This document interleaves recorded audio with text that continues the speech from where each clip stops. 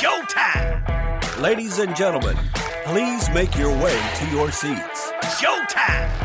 Please make your way to your seats. The show is about to begin. Showtime! Let the magic begin. Welcome to FutureTech, your weekly source for the latest in tech, innovation, and business. I'm the startup coach, and as always, I'm joined by my co-host, John Irwin. How are you doing today, John? Good, thanks, Craig. How are you? I'm doing great. I'm excited to dive into some of these articles that you've been posting. Let's just jump into some of this cool news. So the first one we're going to be talking about, and for anybody who wants to follow along, the links are in the show notes, so take a look there. Japan's world's largest nuclear fusion reactor achieves first plasma. Tell us a little bit about this JT60SA reactor that no one can understand the name of. Yeah, what is it and what's the big deal? Sure, yeah. Let me caveat this by I am by no means a nuclear expert. I'm by no means an expert in any of this tech that I'm talking about. I'm just a geek that loves to talk about or learn about new tech and new things that are going on. So this is about nuclear fusion. So currently, all of the reactors that are out there in the world are nuclear fission, which means they split particles in order to create heat. So nuclear fusion is kind of what happens on the sun. Nuclear fusion holds immense promise as a virtually inexhaustible source of clean energy, but achieving controlled fusion on Earth remains one of science's grand challenges due to the extreme conditions required to fuse atomic nuclei. After over 15 years of construction and testing, Japan has made a significant step forward with the successful initiation of plasma in their reactor JT60SA. It's the world's largest and most advanced experimental fusion reactor, and it's located at the GAE Naka Fusion Institute. So the tokamak reactor is designed to heat hydrogen plasma to over 200 million degrees Celsius and maintain it for around 100 seconds. So that is far surpassed the capabilities of preceding large fusion devices. And I think there was one in France as well that's also doing something, but I'm not too familiar with that one. So its primary goal is to provide crucial data to help optimize plasma stability, confinement, and performance for this multinational organization called the International Nuclear Fusion Research Project. ITER, for short, is based in France, and it aims to be the first fusion experiment to achieve a net energy gain by the mid-2030s. And I know that sounds far off, but that's not. With the first plasma milestone that tokamak has achieved, it demonstrates its potential to validate key fusion technologies and operations critical to ITER's objectives. If they can continue on this path, fusion power can hold the promise to become a virtually inexhaustible source of base load energy worldwide. And the good thing about this is it can replace everything. It can replace, well, we want to replace coal. We want to replace everything. So it can be the clean energy that we're looking for. But it's still going to take years. This reminds me a little bit of the Bill Gates project that he's working on, which is 5th or 6th gen. It's been a while since I looked at it. Nuclear that eats its own. This in itself isn't really a nuclear reactor. It's just a thing to create plasma. And eventually they're going to build this reactor to create energy. The purpose of this is just for scientific discovery.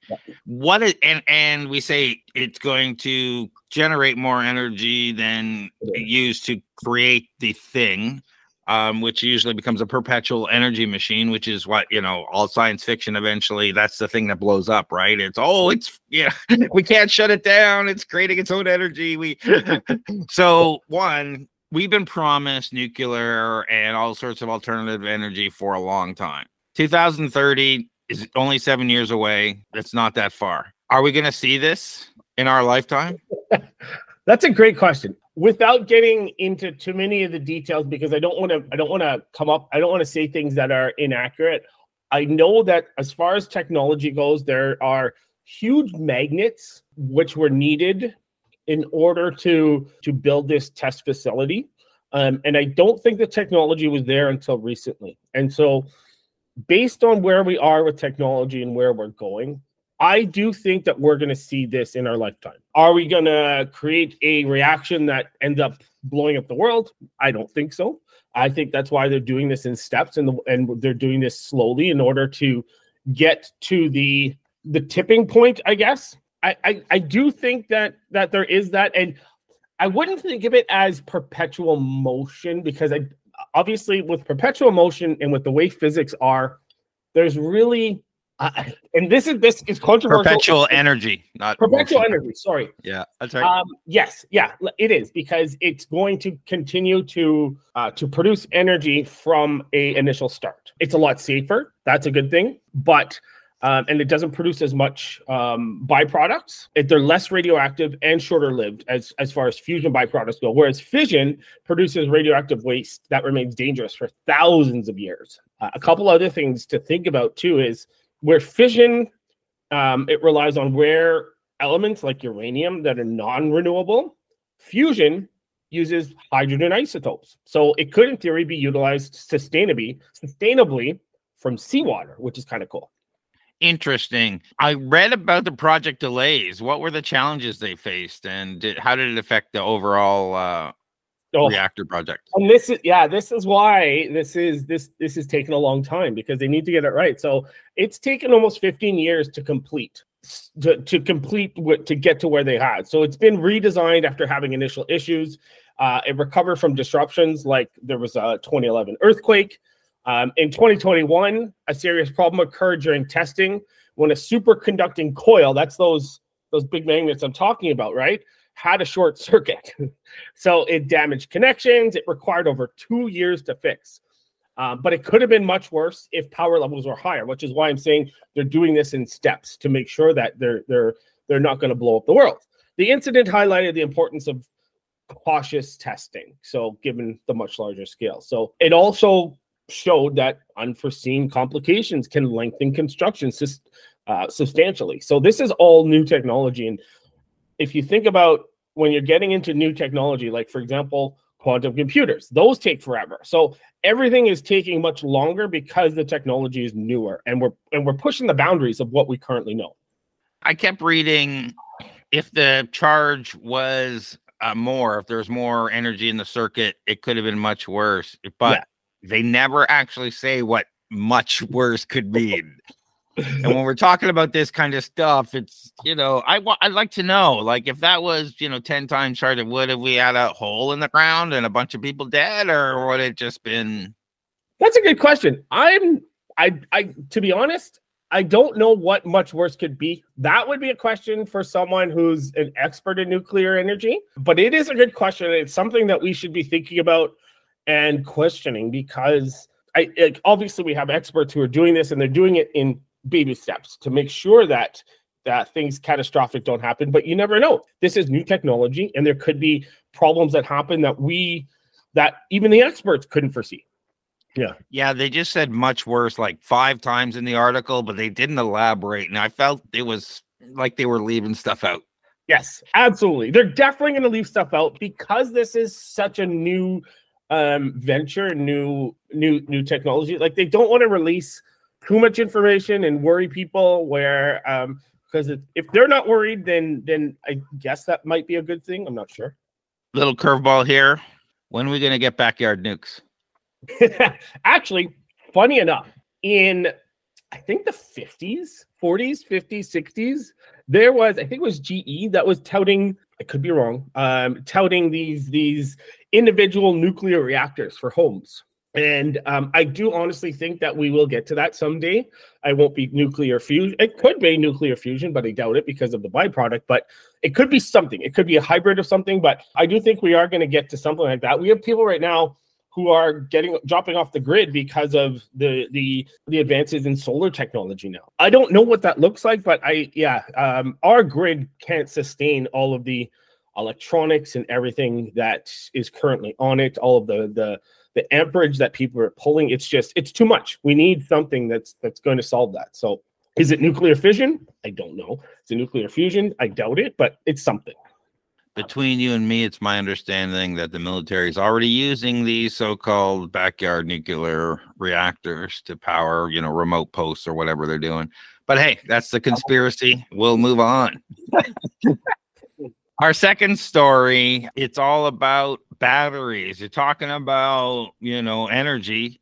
Batteries, there's always a topic of batteries. And before we get into this, I want to say there's always been that saying, you've probably heard it. There's liars, there's dirty, filthy, disgusting liars, and then there's battery engineers. So like for every tech project, for everything, they promise they're going to deliver this thing and they deliver nothing anywhere close to it. Sulfur, selenium, solid state batteries from NASA breaks energy storage boundaries. So this is obviously a hot topic. We're talking about dropping off the grid and being able to do things. What is this sulfur selenium battery? Yeah, so this is cool because this has potential for avionics. As we know, batteries have been powering clean energy, but right now, the best battery out there that we currently have is lithium-ion technology. That is a scalable technology that is available. It's in your EVs, it's in your cell phones, it's in everything pretty much that you use. The energy density and safety of lithium-ion, as you've heard, batteries have blown up on the plane. Exploded, they've overheated. There's a whole bunch of problems with them because they're unstable. If you could do an experiment. I don't suggest you do this, but if you take a lithium-ion battery and you hammer and you destroy it, it could potentially overheat. It's very unstable. NASA has this program called the Solid State Architecture Batteries for Enhanced Rechargeability and Safety, SABRES for short. And they've been researching batteries beyond lithium-ion for critical applications, and like I said, aviation. So their latest development is a sulfur selenium solid state battery. And I like to say it's a prototype because obviously it's demonstrating great potential to advance energy storage. Essentially, it has an energy density that's double that of lithium ion. The other thing is it has an ability to rapidly charge and also withstand harsh conditions. There are obviously right now, there's significant cost barriers that remain before we can commercialize the technologies. There are there's lots of advantages over lithium ion. Obviously, there's still some barriers as far as commercializing it, scaling it, all that sort of stuff. So I understand that there's no water or liquid in these. No, these are solid state. So what that means is that there's without getting into battery chemistry or how batteries are made, it's just all of the pieces within the battery are solid, if that makes sense. Yeah, I'm just saying, so we're not going to get leakage. No. And based on what I read, because there's no water, you don't have to, or no liquid, you don't have to package it the same way. It's lighter. You don't have to wrap every individual cell. You can plunk it together. And that's funny you say you don't have to wrap each individual cell, because if you actually look inside the battery of a Tesla, it's a bunch of AAA or AA batteries. That's what it is. I know people don't realize that it's just a bunch of single batteries wrapped Build together. your own if you wanted, right? You just go to buy a bunch of Duracells or Energizer. We're not sponsored by either of those, but yeah.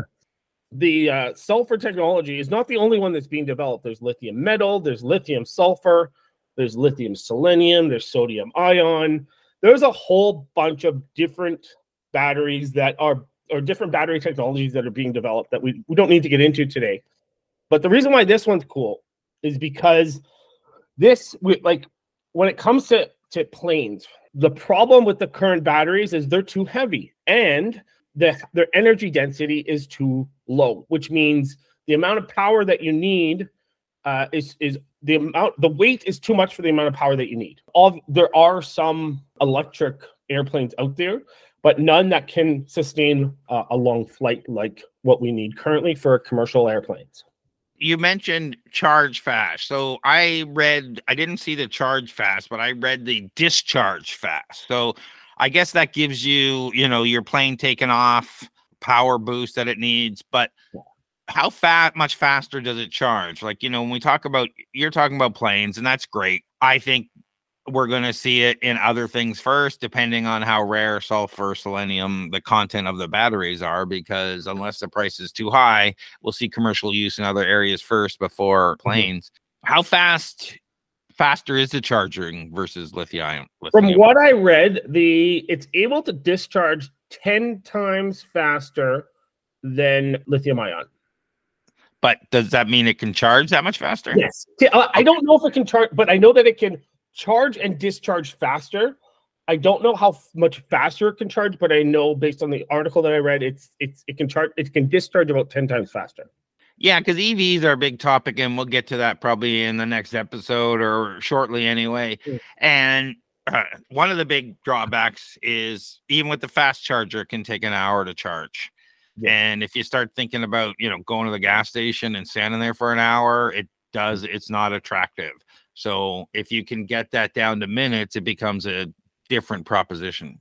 Absolutely. Then it's just like filling up your gas tank. And there's other issues with that. So the issues with the discharging and charging is the energy density around the lithium ion batteries as well. It's how when you're charging a battery, you're adding more ions into it. And so the quicker you can get those in, the quicker they can come out, if that makes sense. What are the challenges for reaching commercialization? When are we going to see something like this? The thing is again, this is a prototype. So there's the performance metrics are promising, but there's issues around, like I said, the battery cost. There's testing certification protocols that can take years. So even though they're touting this as safe technology, it's still in prototype phase. As they continue testing and testing to certain specific certification protocols, they could run into additional issues. But what they're saying in this article is that early testing is showing promising. And the thing is, for aircraft, if we wanted to use this in aircraft, the cost would need to decrease significantly. And I don't know what that number is. But also, because it's a prototype, they still need to improve energy density, cycle life, which is really critical, and lifetime energy throughput. They need to make sure that all of those are more viable. Advancements, what they need is advancements that demonstrate 5 to 10 year lifespan under flight thermal pressure cycles, which could support initial electric commuter plane deployments. They're saying by 2030. So again, follows that timeline. Maybe we'll get Fission before we get these new batteries, but fully certifying designs suitable for transcontinental passenger jets may require even longer. But again, in order to overcome that, for now, if they wanted to, they could come up with some sort of a hybrid solution. It would be better than what they have now. Well, they have to come out with something for cars, because if people haven't noticed, the secondhand market for electric cars is non-existent.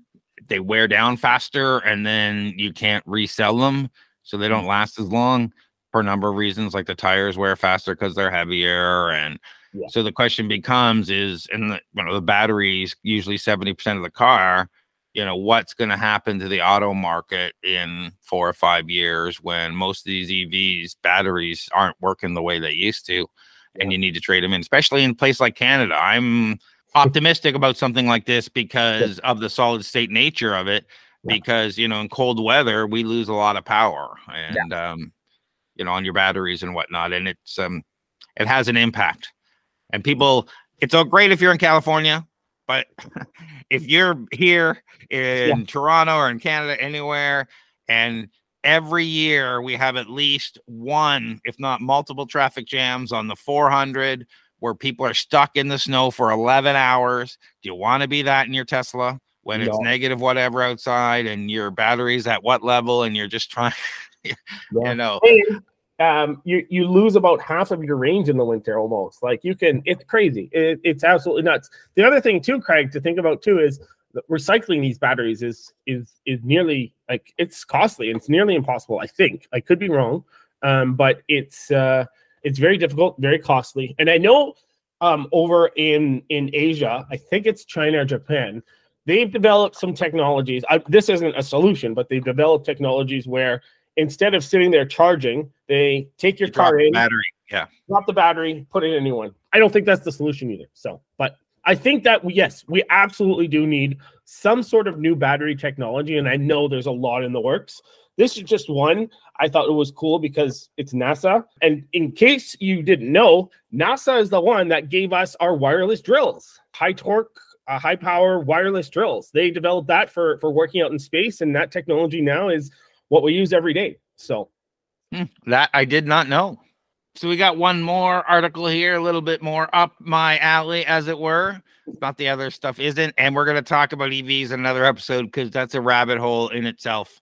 So what's this article from Beta Kit that says Canada is struggling to convert startups to Scaleups? Yeah, and being you and I being in the startup world, I think we definitely mirror that statement, or at least I've seen it. A new report that came out from EDC, which is Export Development Canada, found that while Canada's startup sector has experienced impressive growth in recent years, the country still faces challenges in helping young companies transition to large-scale enterprises. And what they say for that is that they cite inadequate levels of private sector R&D spending, as well as difficulties accessing later stage financing options as factors hindering Canadian startups from achieving scale compared to peer nations. On top of that, what the analysis found was that conversion rates from startup to established businesses lag international standards. The article in the article itself, it summarizes key findings of the EDC report, which suggests that policy and programming adjustments are needed to strengthen Canada's competitiveness in converting innovative startups into globally significant scale businesses. And I know that Canada also dropped. So there's this report that comes out on the global R&D, the amount of R&D that's coming out of each country. I know Canada has dropped in that as well. So when they say comparative countries, I know you probably don't have the answer to this.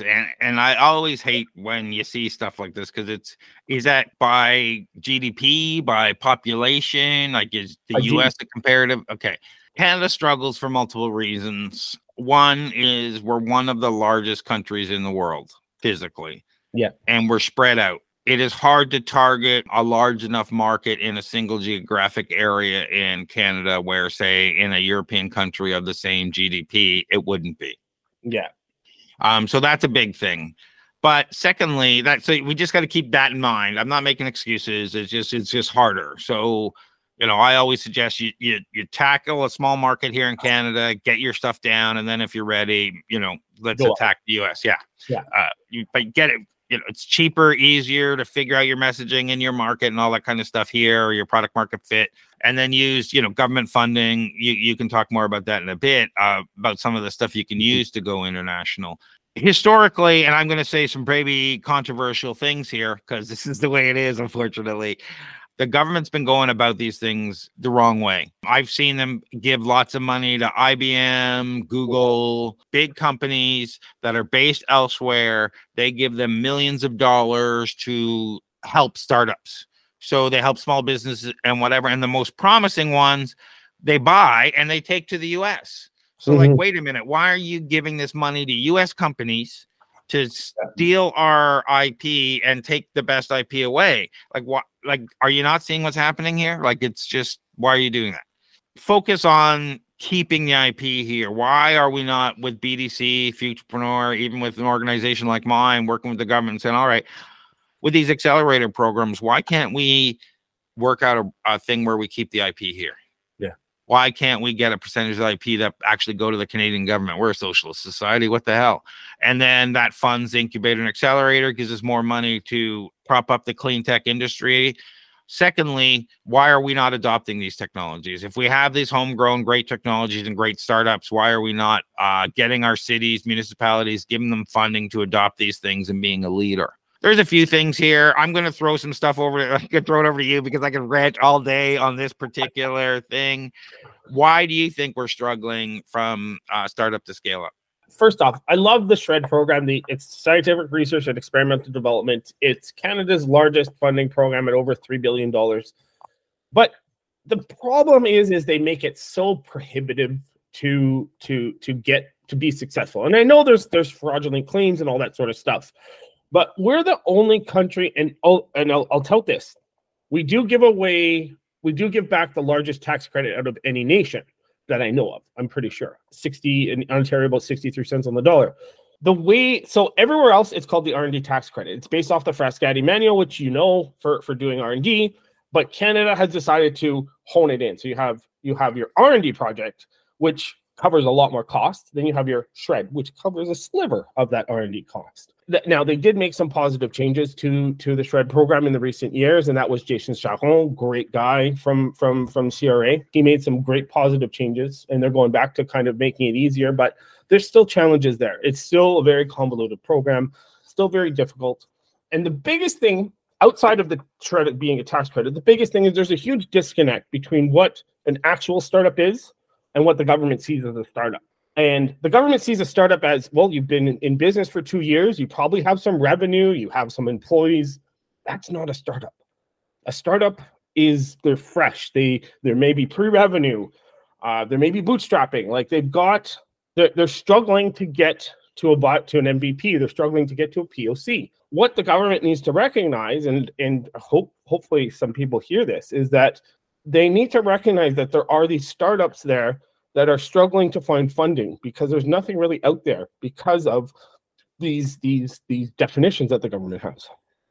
There's also a grant, and I can't remember what it's called, but it allows you to go into the US, for example, and do a bunch of marketing and whatnot. Yeah. That is something that's interesting. I always like that program. I'll throw it over to you in a second. But my thought also is, why doesn't the government streamline that? They have a whole department that actually helps you. We say, okay, you're here are the conferences, here, we've got discounts. We'll show you how to roll this out because we want you to scale. Why are we not spending money doing these things rather than saying, okay, startup that we've defined as a company that has some revenue, maybe an employee or two, it's been 2 years of business, you go figure it out, rather than saying, here, you're going into the US, we have a whole program that's going to help you, and we have people designed to, like, when you're ready, we know we have this criteria, and here's where we help you. Now, I like the program as it exists. What you tell me, what's it called? Can Export.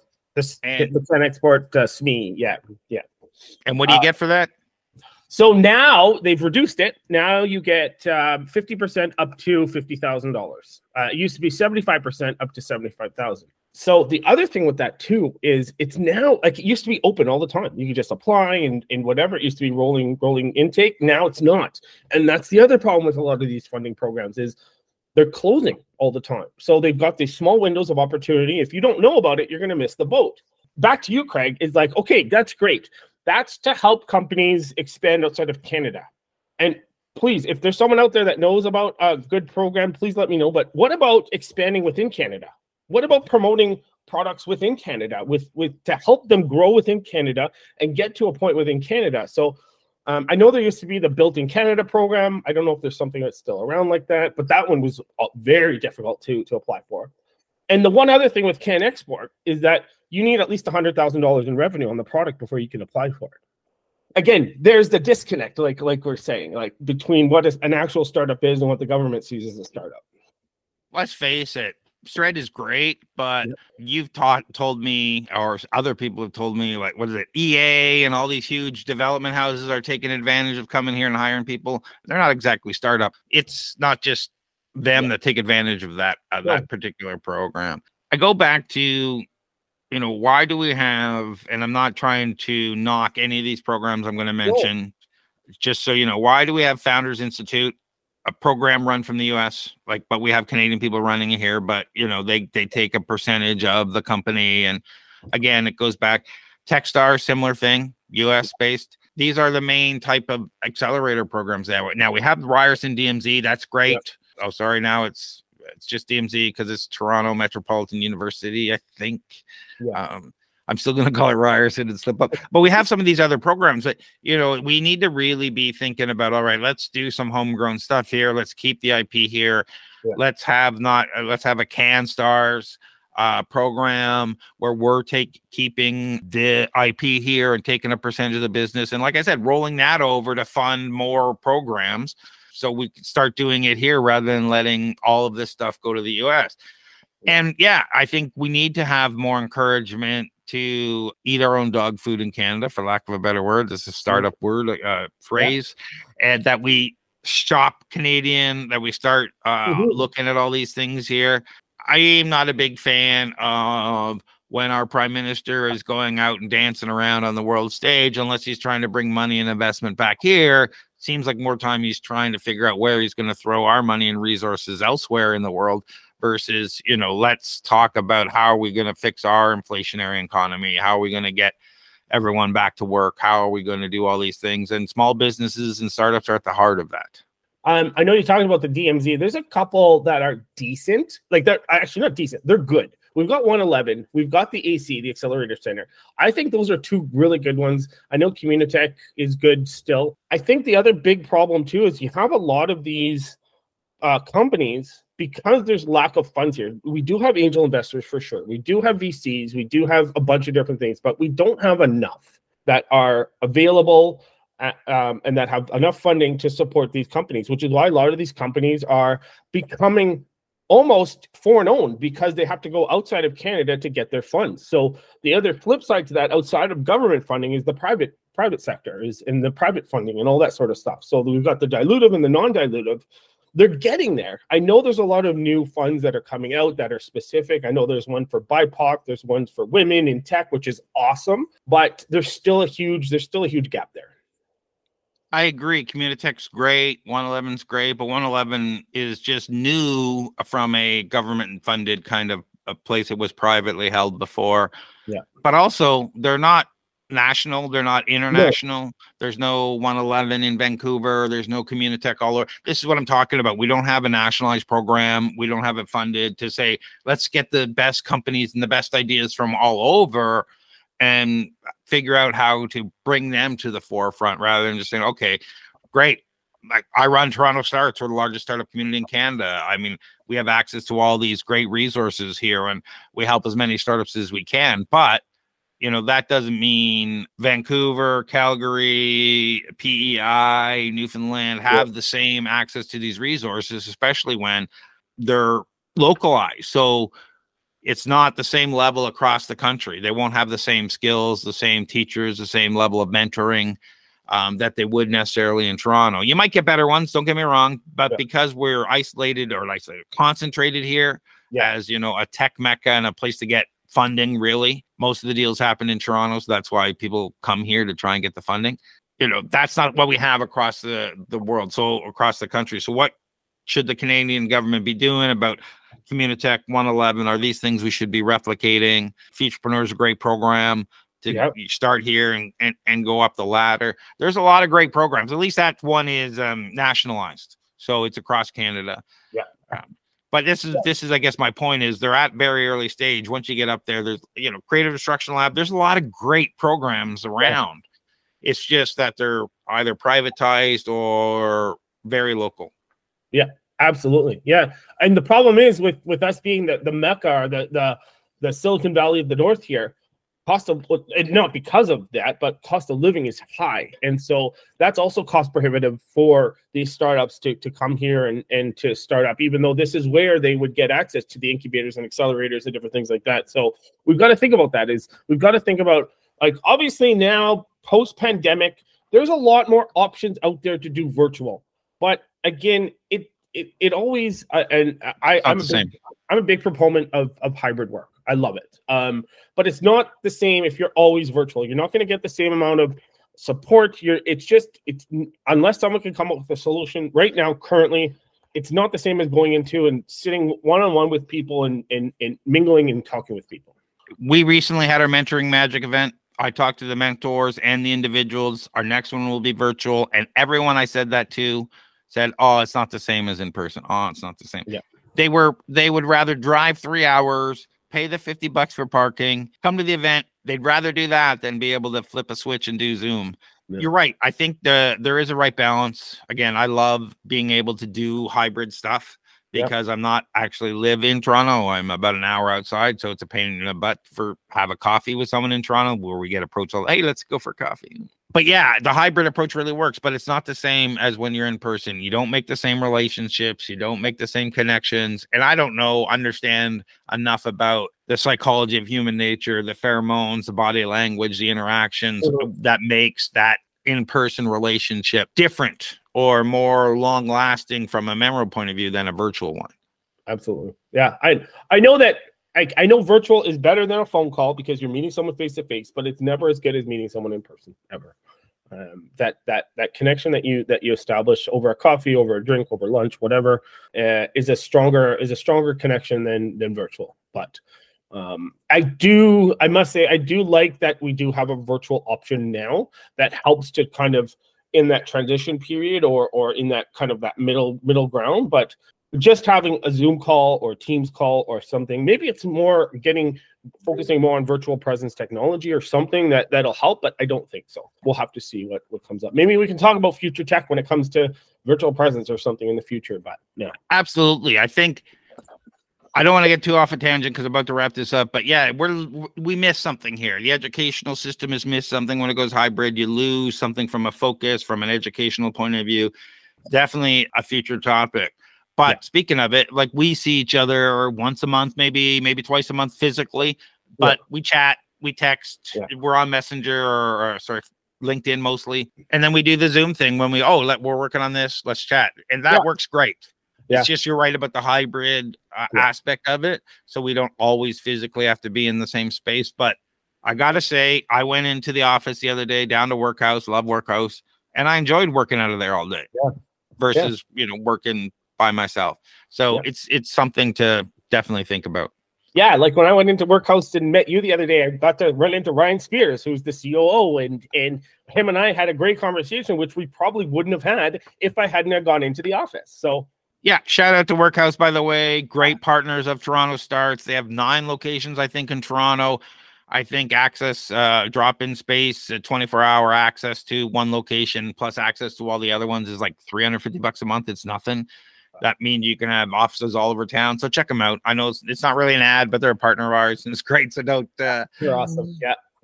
Absolutely. So this has been wonderful. Speaking of networking, check us out at startupdrinksto.com. We do a monthly networking event. John's usually there. I'm always there. It's investors. It's open bar, pizza, craft beer from a local brewmaster startup. Come out and join us. There's rapid fire pitches, Startup Drinks TO to get your tickets, and check out torontostarts.com for all our upcoming stuff. What do you got to promote today? Well, that's I was going to help promote. When is the next one? I think we have one coming up in November, right, Craig? November 23rd. Yeah. So, nothing. Guys, if you have any questions, about FutureTech, if you have any questions about government funding, about where you're at with your startup, feel free to reach out to Craig, reach out to myself. Happy to vet any questions and happy to have more conversations. If anyone has solutions to any of these problems that we've identified, especially when it comes to government funding, when it comes to private funding, would love to hear it because we do have the ears of a lot of people and it does help sometimes. I know it moves slowly with government, but every little bit can help sometimes. If you're an expert in any one of these areas we're talking about and are interested in coming on and discuss this stuff with us, let us know. Reach out to us. Those links will be in the show notes. We'd love to hear about it. If you've got something interesting or articles you'd love us to discuss, send that in as well. And again, all that information, all the links, our contact info will be in the show notes. I really appreciate you taking the time this week, John. I really appreciate all those listeners. Remember to subscribe on your local podcast app so you can get us every week. Thanks a lot for your time today, John, and thanks to everyone for listening to FutureTech. Thanks, Greg.